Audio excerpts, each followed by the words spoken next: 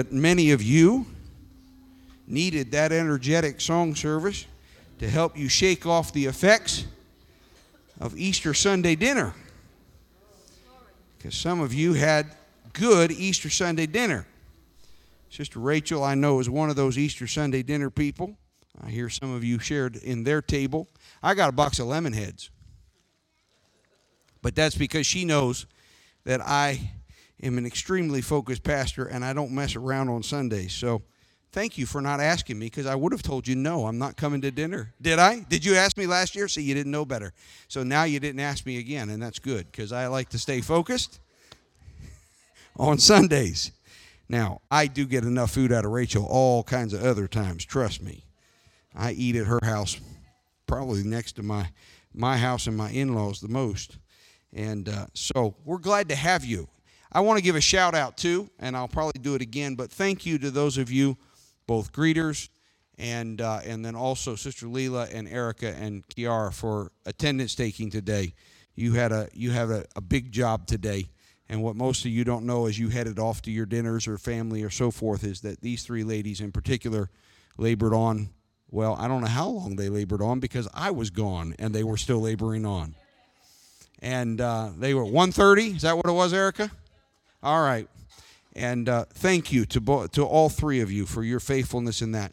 The importance of that attendance is not how many were here today, though we're thankful for the 209, I guess it was, that were here this morning. We're thankful for that. But the importance is actually not that. It's the ability for us to the best of our ability and extent of our ability to have captured names so that when God draws back a person, we can then respond and sometimes even cheat using our church management software and call them by name. And that's important because it lets them know that we care. And so I just want to kind of acknowledge the labor alongside of me. I'm not the only one that's focused on on Easter Sunday, and so I thank these three ladies in particular, and we're thankful. Monique, good to see you. Did Pastor Seth have one of his few times he gave you off on Sunday nights? And Monique's here to worship with us. Welcome, as always. Glad to have you. Amen, amen.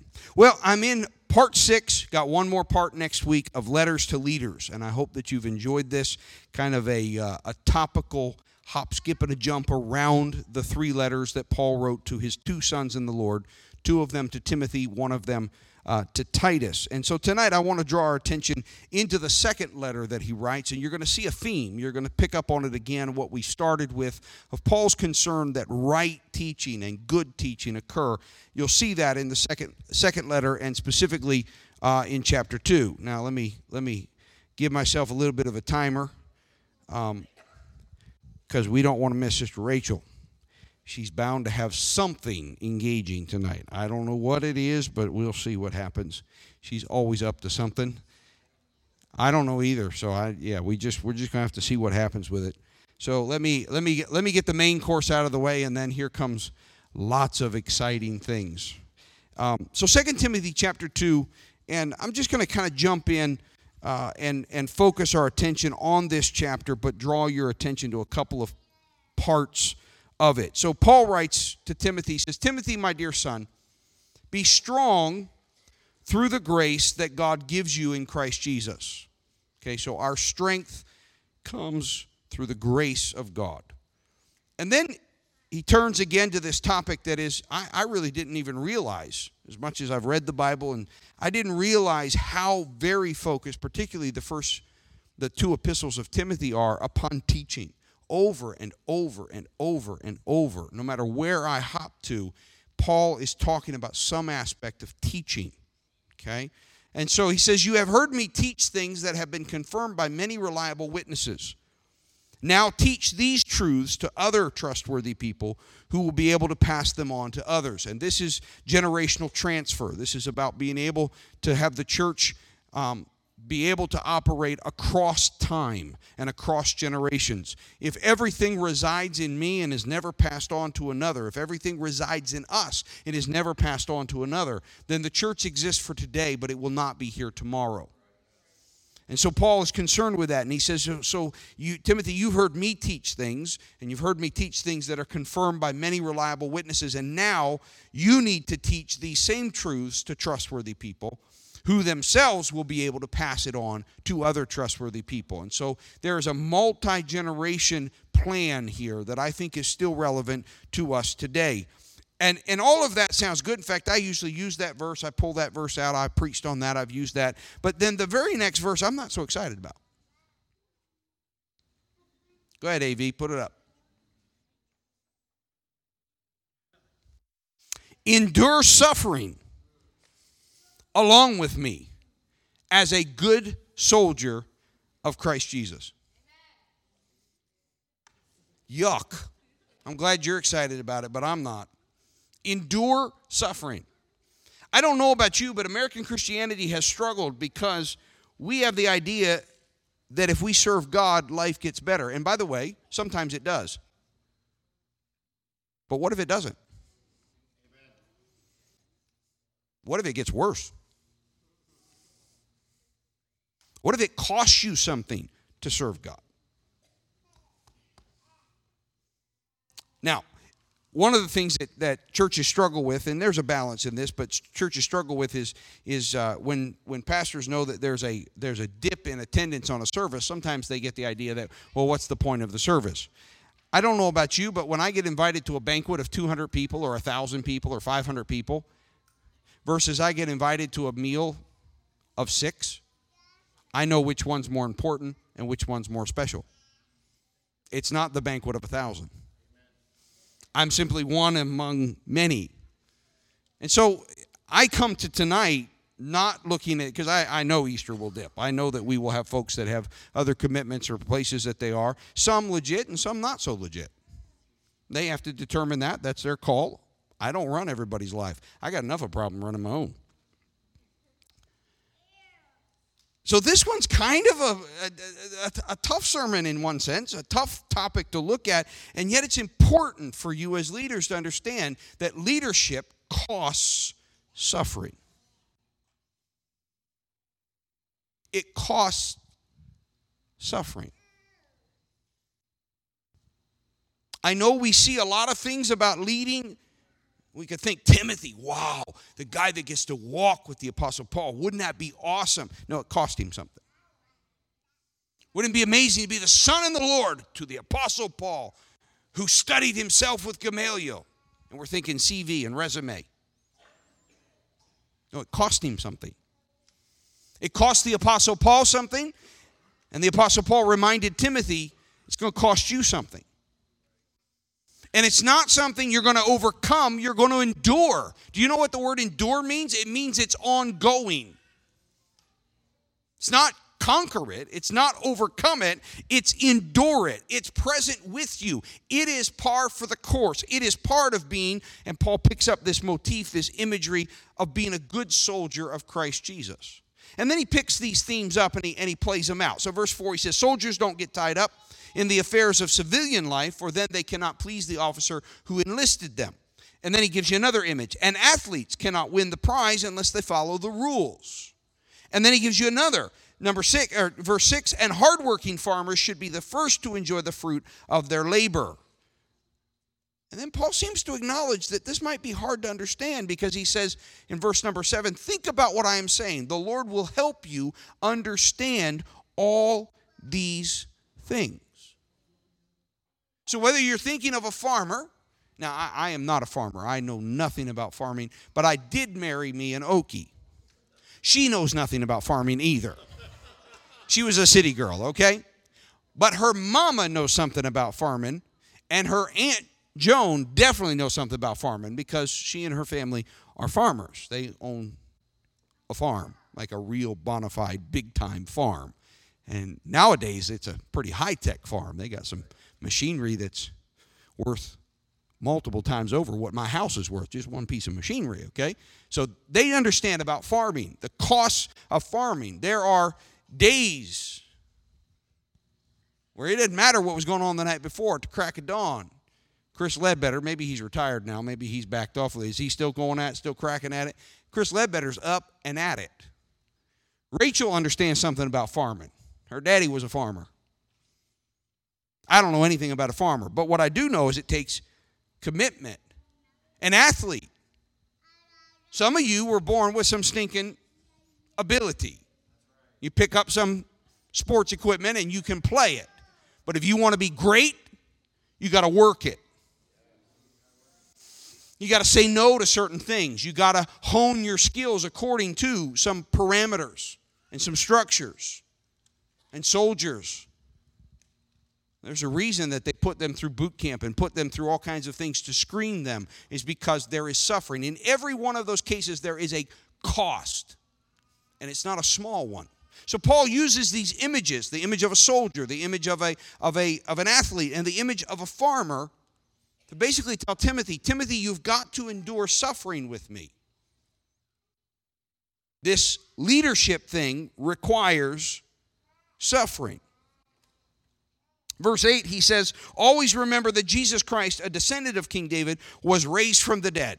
We celebrate that today, amen? And he goes on, he says, this is the good news I preach. This is the good news. And Paul does this in the book of Acts. He stands before the Sanhedrin and says, I stand before them for the question of the resurrection of the dead. Okay? And so we celebrate that today. And he goes on, he says, and because I preach this good news, I am suffering. Oh, I thought I was supposed to get riches and fame. I thought everybody was going to love what I had to say. I thought I was going to have a huge church. I thought I was going to have people fall down at my feet. I thought that I was going to have a jet, because that's what God destined for me, right? Sounds good to me. I'd love to have a jet that I could travel, do my missions work and things, and not have to be messing around with airlines that don't know what they're doing. But see, that's not what the Apostle Paul said. He says, I have this good news about Jesus. He rose from the dead, and I preach this good news. And because I preach this good news, I am suffering. I've been chained like a criminal. But the Word of God cannot be chained. And we like to focus on the Word of God cannot be chained. Guess what? It can't be. But it will usually be set loose by your suffering. Ooh, I don't like this. Some of you are going to say, I'm going to stay home and have my Easter dinner late next year. It's important for us as leaders to understand what we're in for, what we're signing up for. No, the Word of God cannot be chained, but we can be. And God lets us deal with suffering. He lets hardship come upon us because somewhere in the economy of defeating sin, Him allowing us to suffer and yet succeed despite the suffering, enduring the suffering, is a part of His witness. Now, my personal opinion is part of the reason is because the whole world is suffering. They're not going to understand us if life is good all the time.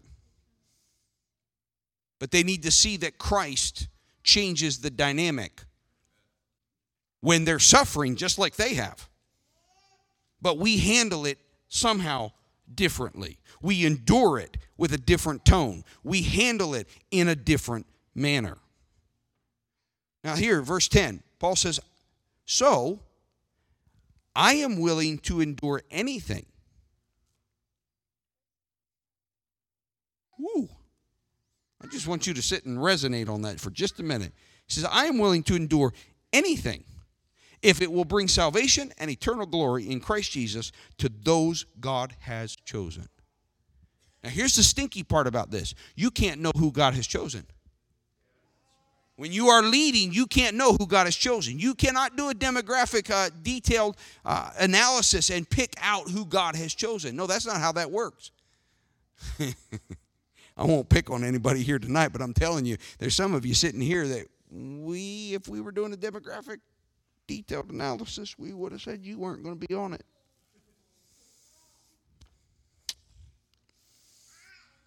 Okay? No, so we have to be willing to suffer anything. That's what Paul sets as an example to his son in the Lord. He says, Timothy, I'm willing to suffer anything as long as it will bring salvation and eternal glory in Christ Jesus to those God has chosen. And then he backs it up. He says, this is a trustworthy saying. If we die with Him, we will also live with Him. So he takes the suffering all the way to the worst point. I have long maintained, I don't know whether I will do well when I'm put under the absolute ultimate test, but I have long maintained that the scariest people in the world should be Christians, because we should not fear the one thing that everyone else fears, and that is death. Because the moment that I die, I am with Christ, and I will rise again. Now, for me, the part I'm a little worried about and trusting God to be faithful to me in is the suffering between the point when I've lost my freedom and before I finally leave this world. You know, how bad's it going to be? What are they going to do to me? What's it going to be? Is it going to be sickness? Is it going to be Boko Haram with a knife? Is it going to be, a plane crash? What is it going to be? But the reality is if we die, we're also going to live again with him. So the ultimate end of suffering taken to its worst extent, simply leads to living again. And Paul pushes this, and if you don't think it relates to the hardship, look at verse 12. If we endure hardship, we will reign with him. If we deny him, he will deny us. If we are unfaithful, he remains faithful, for he cannot deny who he is. Timothy, remind everyone, verse 14, about these things and command them in God's presence to stop fighting over words. Such arguments are useless and they can ruin those who hear them. So here Paul has not lost sight of the teaching. He's not lost sight in his concern that right teaching come forth. Leadership is about teaching. Some of you think, well, I can't stand behind a pulpit. You are missing the point. Teaching happens in more places than the pulpit. How did each of you learn to speak? From a parent who taught you. There's no certifications. There's no continuing education. There's no advanced degrees. It doesn't matter who the parent is. Every child learns to communicate by means of a parent who models it for them. And we do it in various ways, but we teach them how to speak. They grunt and groan and cry, and we try to guess. Talk about asking questions. We ask questions of this imbecile little baby that can't use words yet to try to figure it out, and then by process of elimination, we figure it out, and then we ad nauseum, almost instinctively, we start repeating the words. Milk. Oh, you wanted milk. Oh, that's what you wanted. You wanted milk. All right, Mommy's getting you some milk. Daddy's getting you some milk. That's good. Oh, is that good milk? You like that milk? Come on, think about it. It's what happens.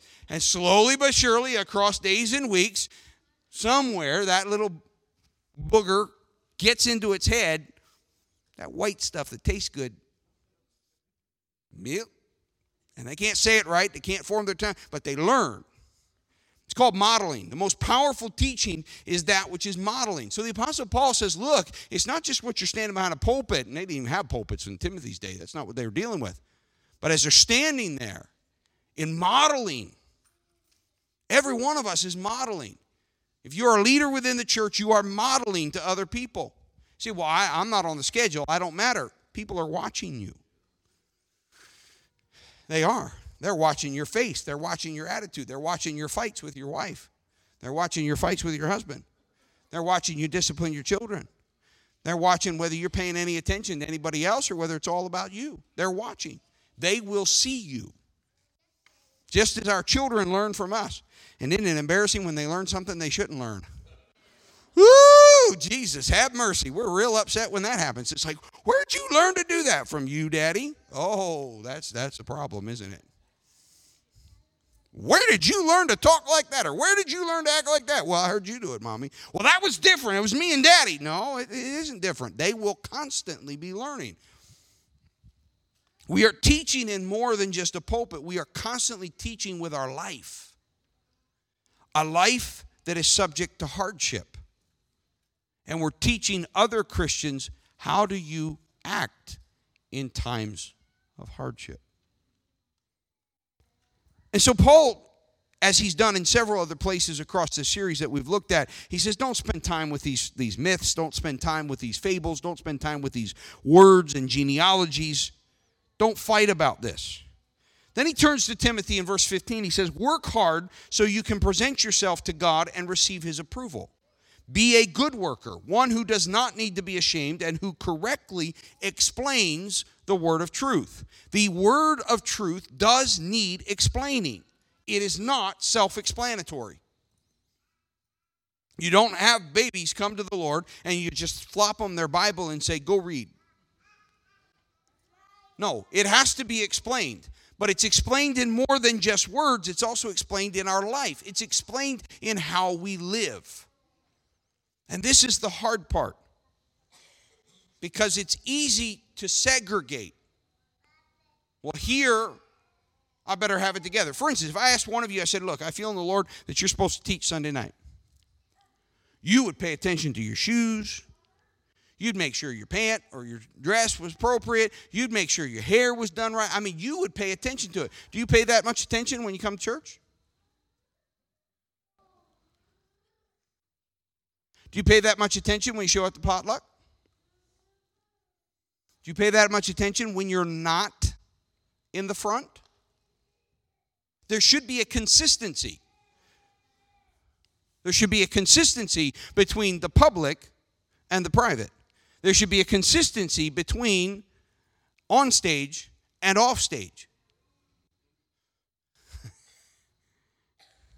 Now, some of you wonder why I act so crazy up here, because I want to be able to act crazy out there. There's a consistency to who I am. And if anything that Stephen Beardsley is, he's consistent. That's what he is. I am what I am, all right? I may need to do better on something, but I am what I am. Because this world knows hypocrisy. It's full of it. This context, I'll do this. This context, I'll do that. Who are you? Then I'll deal with you a certain way. Oh, you're another person. Then I'll deal with you another way.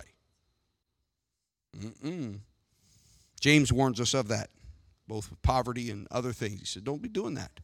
It's not how it should be happening. See, we got to understand that as leaders, we are constantly teaching. Not just with our words, but with our life. Yes, we need to be able to explain the word of truth. But we got to be careful in our conversations too. Verse 16, he says, avoid worthless, foolish talk that only leads to more godless behavior. There's some talk that just doesn't need to happen. And by the way, I'm not here to correct anything, but I'm just looking at you. As leaders, there's some talk that just doesn't need to happen. And when somebody starts talking in a way that doesn't need to happen, teach them by not engaging it. Don't be snotty about it. Don't be unkind, but teach them. It's amazing to me how many of these kinds of conversations never come to me. You know why they never come to me? Because everybody figures out that it's not going to go well when they come to me. If they're comfortable coming to you, that's on you. Change the dynamic. And I'm not talking about being rude. I'm not talking about being unapproachable. But I am talking about understanding the importance of your lifestyle. Verse 17, he says, this kind of talk spreads like cancer, as in the case of Hymenaeus and Philetus. They have left the path of truth, claiming that the resurrection of the dead has already occurred. In this way, they have turned some people away from the faith. But God's truth, verse 19, stands firm like a foundation stone with this inscription: the Lord knows those who are his, and all who belong to the Lord must turn away from evil. Our language, our speech, what we're focused on are all mechanisms for teaching. Now, Paul, we already know, is writing to a young man. He tells him, do not despise your youth. Don't allow others to despise your youth. But I would argue to you that we all struggle with being distracted. Leaders have to develop the ability to stay focused. Do you know why there's some conversations I'm not engaging in? It's because it's not on point. It doesn't matter. If you're going to be a leader in this congregation, you have to be able to figure out how to take the high road. Period. You have to endure hardship. Well, I have never been so embarrassed in all of my life. Okay. Figure it out. Figure out how to be the bigger person. Figure out how to rise above it. Well, you don't understand my background, Pastor Stephen. You don't understand all the hurt that I have. Great. Figure it out anyway. Because then when you share your hurt, when you share your past, whether personally or publicly, and people still see you rise above it, it calls them to also, by the power of the Spirit, rise above that which is meant to define you. God does not want you defined by that which was done wrong to you. He wants you to be defined by His act at Calvary. All power is in His hands, and you have that power. You are His son or His daughter. I'm not telling you that I do not understand the feeling of the words of a father or a mother or a community or a family that have defined you or hurt you. But hear me, dear leader, God has called you to rise above it. He has called you by the power of His Spirit to not be defined by others' words, but to be exclusively and totally defined by His words, His love, His care, His kindness. Now, for sake of time, because I do want to make sure that I'm being cognizant of the time. AV, I'm sorry I gave you everything, but let me drop down to verse number 23. If you can go and find that, I apologize. Oh, Sister Wendy's up there. You doing all right up there, Wendy? Legs a dangling? Oops, that was foolish conversation. I better behave myself. No, actually, that was a little bit of relationship there with Sister Wendy. I love her dearly. You will have to learn something about me. The more I love you, the more I hassle you. Sorry. It is a bad habit of mine. Verse 23, again I say, don't get involved in foolish, ignorant arguments that only start fights. A servant of the Lord must not quarrel. Now, I got to dwell here for a minute. Man, I didn't know I was going here tonight. The Lord kind of sandbagged me a little bit. I knew where I was going, but I didn't know I was going quite here. Okay, we gussy up quarreling. If the other person offended us, if the other person hurt us, if the other person did X, Y, well, then I have a right. I'm a truth speaker. And by the way, hey, everybody that's a truth speaker, there ain't nobody here more of a truth speaker than Stephen James Beardsley, okay? Many a person from very different backgrounds that says, Steve, you need some tact. You need some wisdom. My father-in-law says it to me all the time. He'll say to me, why don't you tell me what you really think? And half the time I look at him and go, I just did. And didn't even catch that he was trying to tell me, tone it off a little bit. That is not an excuse to be quarrelsome. Now, I'm not talking about vigorous debate. I'm not talking about loving the truth. I'm not talking about defending the truth. But there is not a place for being quarrelsome. There must be kindness within a leader. You must be kind to everyone, able to teach, and be patient with difficult people. I don't know how many times I've heard leaders go, I can do it, but this one is just too much. No, those are the ones that you test your mettle on. All the nice people, of course you can teach them. Of course you can lead them. No, it's the difficult people. It's the people like me.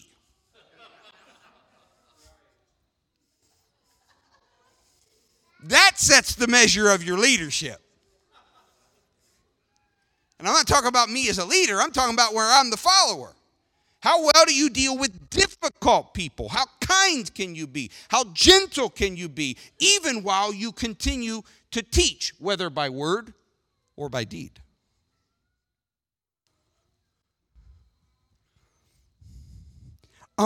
This is suffering.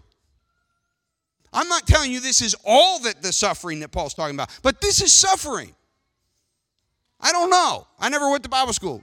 Rachel and Desi, did they teach you this in Bible school? When you get your pastorate, you are going to need to suffer with the people. Did they? Good. I'm glad they did. Well, they got a problem with submission. Well, of course they do. So what are you going to teach them? Are you going to submit to them? I'm not talking about submitting the truth. I'm talking about your spirit. I'm talking about your attitude. I know over the last few years as Leela has stepped up alongside of me, there have been moments, we won't say when or who, when she wanted to clean one of your clocks. And I would pick up on it. And she was very disciplined. I don't think she did anything wrong towards one of you. If she did, you come and make it right with her. But I'd pick up on it. I could tell she had her knickers in a wad about it. I could tell she was upset. And I'd go, Lil, you can't go, I know, Steve, but you're not. And she'd just give me the what for.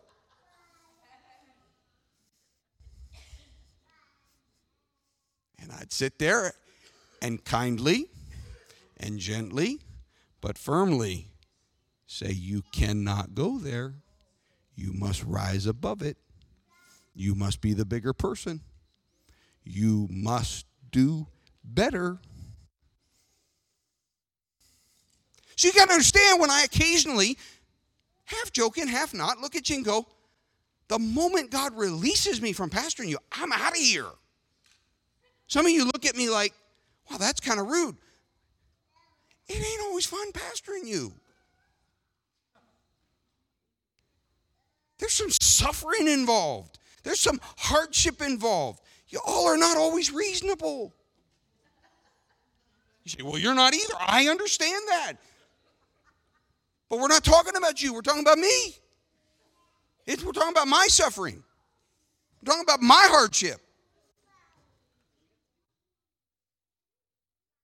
But aren't you glad I don't get in this pulpit and go into a tirade on you? Aren't you glad I don't call you in the office and rip you up one side and down the other? Even with truth speaking, multiple people in multiple ways will say, but Steve, you're kind. It's good. When I hear that, it makes me feel better, because kindness, the ability to have compassion, the ability to empathize, even when somebody's being stupid, even when someone's being cruel, to get beyond their actions and to get to where they are and their hurt and their pain. Because it cannot be about you. Because Paul tells us in verses 25 and 26, gently instruct those who oppose the truth. Perhaps God will change. God will change. You're not going to change, but God will change those people's hearts, and they will learn the truth. Then they will come to their senses and escape from the devil's trap, for they have been held captive by him to do whatever he wants. Now, I know you're not going to like this when I tell you this. But even after you've received the Holy Ghost, the devil still has reins on you. And it's your past. It's my past. He has the ability to tug at us and affect us.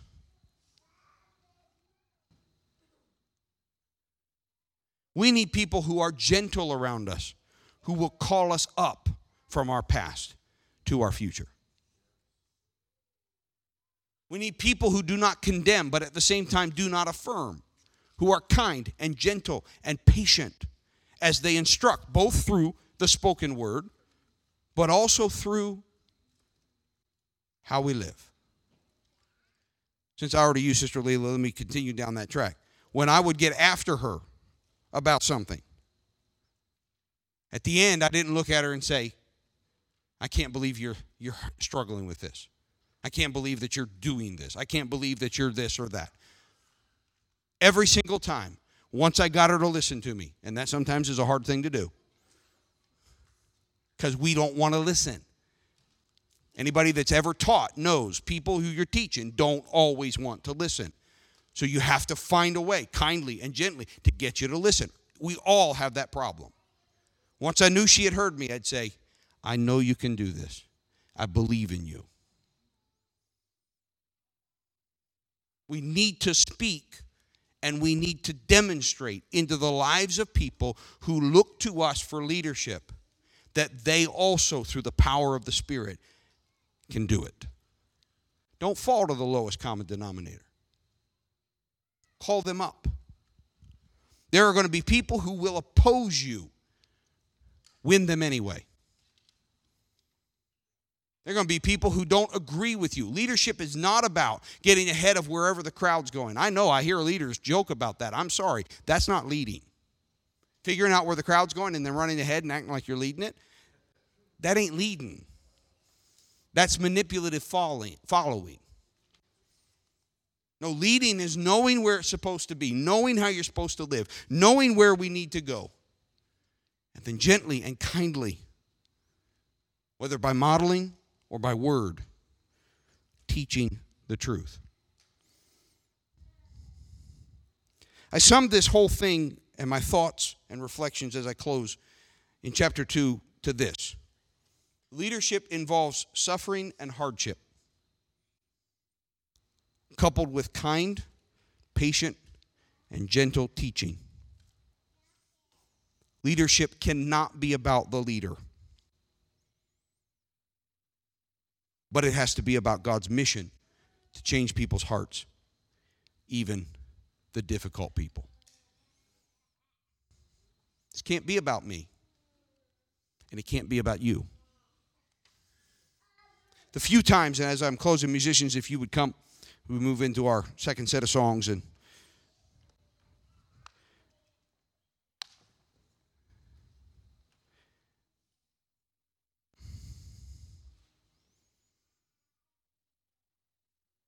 leadership requires an even greater level of discipleship.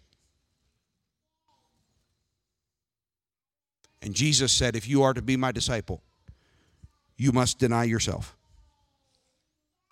Take up your cross and follow me.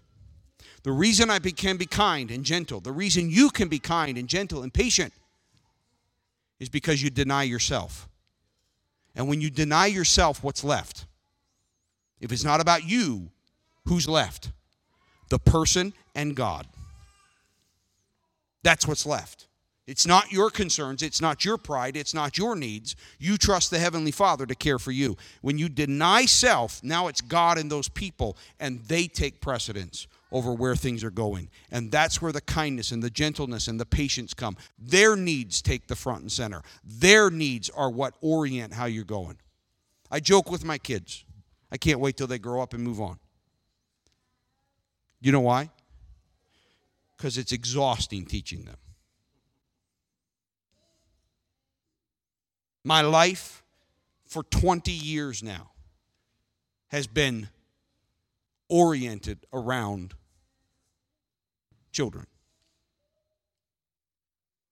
What's even more pernicious is when you've taught them and then they play back to you your words and tell you you're not living up to them. What are you going to do, leader? Because you're not perfect and neither am I. When someone you taught plays back to you your words and calls you into accountability, you going to puff up? You going to take on pride? You going to defend self? You going to take your power and authority and squash them? Or are you going to humble yourself? Submit yourself to truth. Remember, truth bows to no one. We all bow to truth. Every single person bows to truth. You see, right teaching is what's going to get us to heaven. But the teaching is not just occurring across this pulpit. It's occurring in our leadership. It's occurring in our lifestyle. It's occurring in our example. And it's hardship. There's suffering tied into that because we don't get our way. And sometimes God even asks us to really suffer, not just by not getting our way, but going through hardship, arrest, wrong accusation, imprisonment, or any number of other things. And God says, will you lead? Will you show the world who I am through you? Let's stand. We're going to sing together. And all